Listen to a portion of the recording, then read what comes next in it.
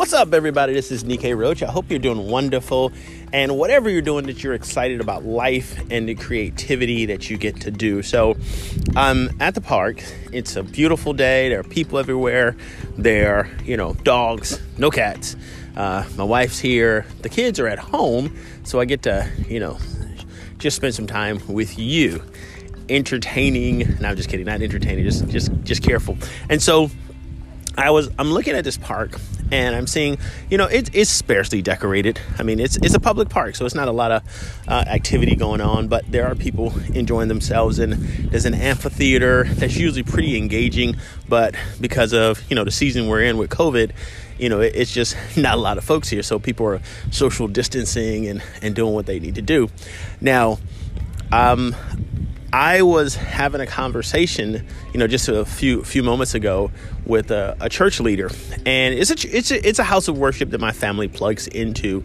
And I say plug into, kind of like electrically charged. You go in there, you get what you need to do for the week, and you keep on moving, and you do what you got to do.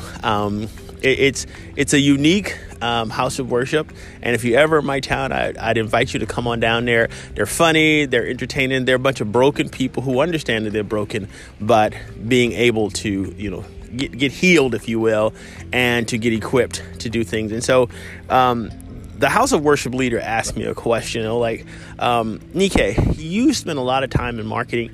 I don't do marketing. And they were looking at me as ways to kind of enhance, the attractiveness of the house of worship. And I sat back for a minute there and I was like, well, it's very very similar to a business in that you have to decide, so why do people come to church? I mean, why do people come to a house of worship? I mean, right now there's a current statistic that says, and I'm sure somewhere you dig it up, that a number of people are no longer attending churches or houses of worship for whatever reason. For young people, it could be because they don't see it as a viable part of their lives, or for other people, it's that, church is kind of a, bothersome thing. And for others, it's just, hey, I got other things I need to do.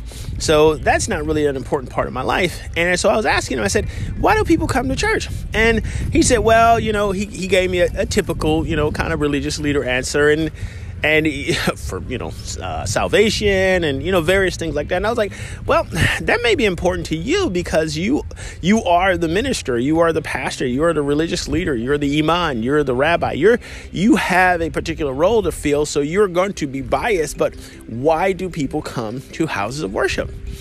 And he really couldn't give me an answer. And I said, as a marketer and as someone who actually spends a lot of time studying and actually practicing and putting into work, why people come to certain businesses and why they don't. Why do businesses die and why do other businesses thrive?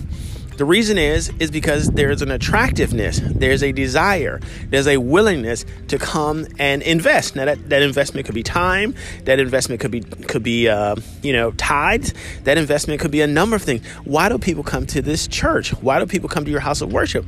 And I said, find out why people are coming to a church in the first place, and you will understand how to get more people to do that.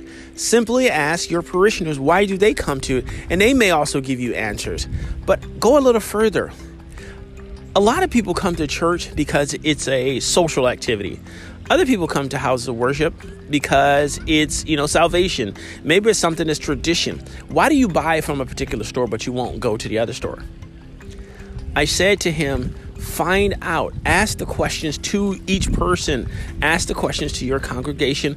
What is it? What is the attractiveness? And then design a mission and a passion. What is the mission that you have?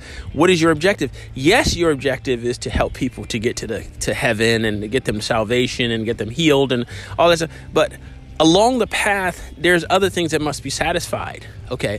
If someone is hungry, if someone is starving, if someone feels that no one cares about them, no one is listening to them, maybe they were abused. If you don't address those fundamental things, the higher level stuff about salvation is irrelevant.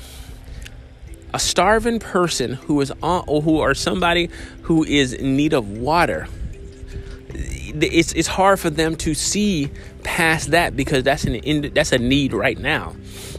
And what does that have to do with the massage? And what does that have to do with you?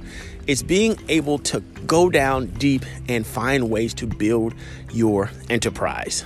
how to attract a lot of people to be able to help solve their problems. Now, one of the things that we teach in our courses is being able to always be present, always be offering solutions, small solutions along the way. Now, maybe someone has a difficulty converting people from just regular massage clients who pay you whatever dollars to people come to advanced care. Okay. Maybe you have difficulty converting people from someone who just want to, come every now and then to have them coming every week or every 2 weeks. How do you convert somebody who's been paying you just a little bit of money, and how to convert them to high dollar clients? That is a strategy and that's a skill, but the way to do that is have little opportunities in solving little problems along the way. Same for the church. Solve little problems along the way. The bigger the problem that you solve, the more money you're going to make. The little problems you solve, the little money you're going to make. But you have to have the people there for you to sell, for you to solve their problems. So the way to do that is constantly be in front of them. You don't always have to be selling to people, but always be present. You don't always have the solution. Maybe it's something that you did like I'm doing right now. I'm in the park with my wife. We're spending time for her birthday, and she's away doing her thing, and I just decided to step away just to talk to you.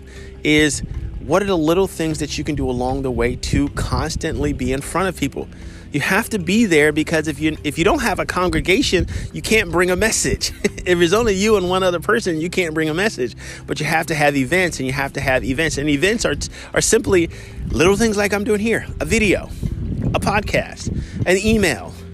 If you want to go that way, go down to sending things in the mail, traditional mail. All these things keep people engaged, so that when you say, I have a solution for a problem, because people started telling you more and more people, then you know what to sell to them. So simple answer, simple ways, constantly be there, constantly engaging with people. Little problems. Little problems will show you bigger problems. And bigger problems is where the bigger profit is. If you need other ideas, other ways to increase your creativity, increase your wealth, increase your love of what you're doing without destroying your body, pop on over to NikkeiRoach.com. There's a book on there that I've posted. You can grab it. It's engaged. I didn't write it, but it's a wonderful book in teaching you how to engage your customers, your clients, your patients, to help them solve their little problems so that they can reveal to you their bigger problems, and that'll help you. I'll see you next time. Bye for now.